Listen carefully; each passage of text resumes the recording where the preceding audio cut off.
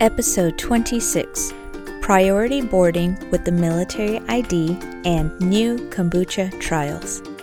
Welcome back, everybody.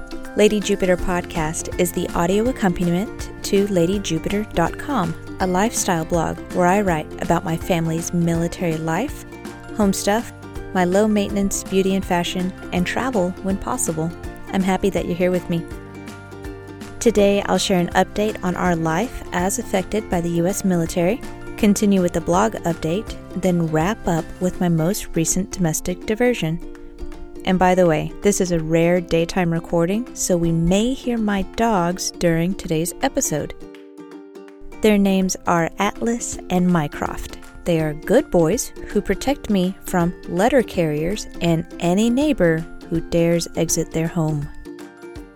Today in our military-affected lives, I have nothing significant to update.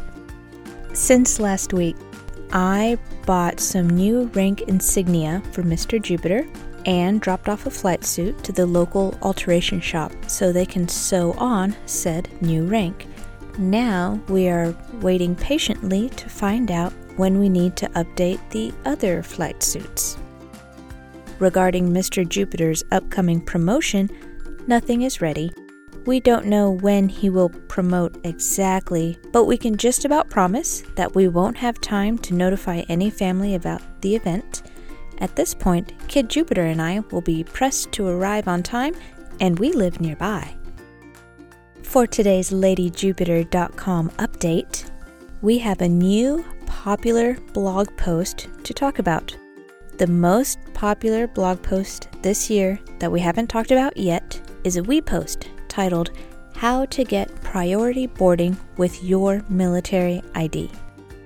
I love that this post gets attention. However, military IDs have not been given priority boarding in years, at least not for dependents.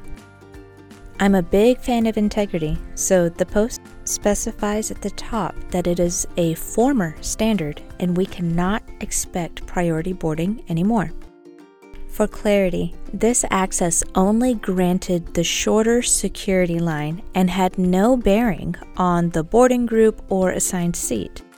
Since that former privilege was pretty narrow, I spend most of that blog post explaining that anybody with a military ID has a known traveler number, KTN, and that it is the DoD ID printed on your military ID card. It's a 10-digit number that is unique to each person, so dependents don't need to use their sponsor's DoD ID number for any reason. The only time that this number ever comes up is when booking travel, and it was in the past that plugging in my DoD ID number when prompted for my known traveler number that I was given priority boarding. But now I only get that short security line when I travel with Mr. Jupiter and he gives the first TSA agent our military IDs. When I fly without him, which is rare now, I get the long line regardless of whether I show my military ID or my driver's license. So I just arrive earlier than I need to because I finally got tired of almost missing flights.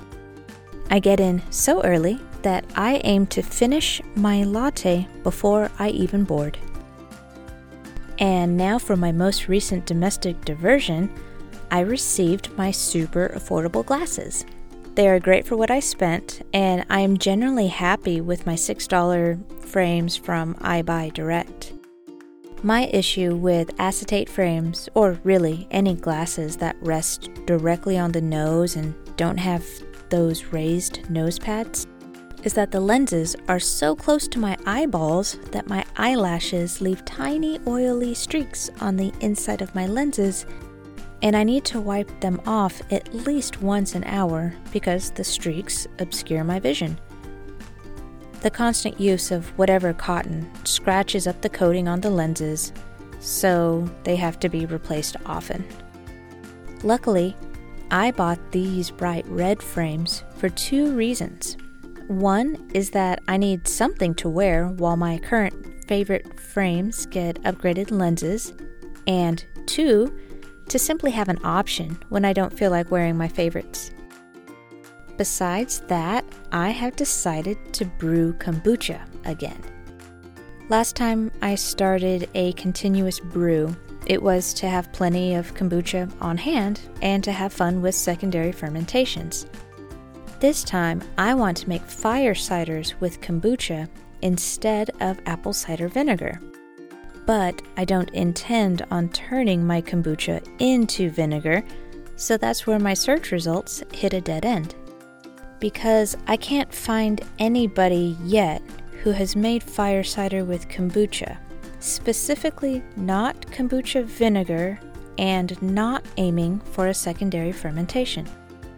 I feel a new blog post coming on so I can share my experience with this. I am starting this new continuous brew right now. It will have a little over a week to sit undisturbed before I pour off about 2 cups and start soaking a new batch of fire cider. I think these will need to soak in the fridge to halt any potential secondary fermentation, since that isn't the goal. Luckily, I have all of my life to document and perfect this nuance of traditional fire cider. And that's it for today's show. Show notes and transcript will be available on ladyjupiter.com/podcast. Scroll down to the link for episode 26, Priority Boarding with the Military ID and New Kombucha Trials. If you're interested in getting fresh show notes in your email inbox, I have a solution for you. Click over to my show notes blog, open any show note, and scroll down to the bottom of the page.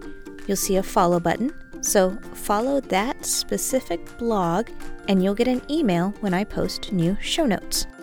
Anyway, I'll be back next week. Talk to you soon. Bye.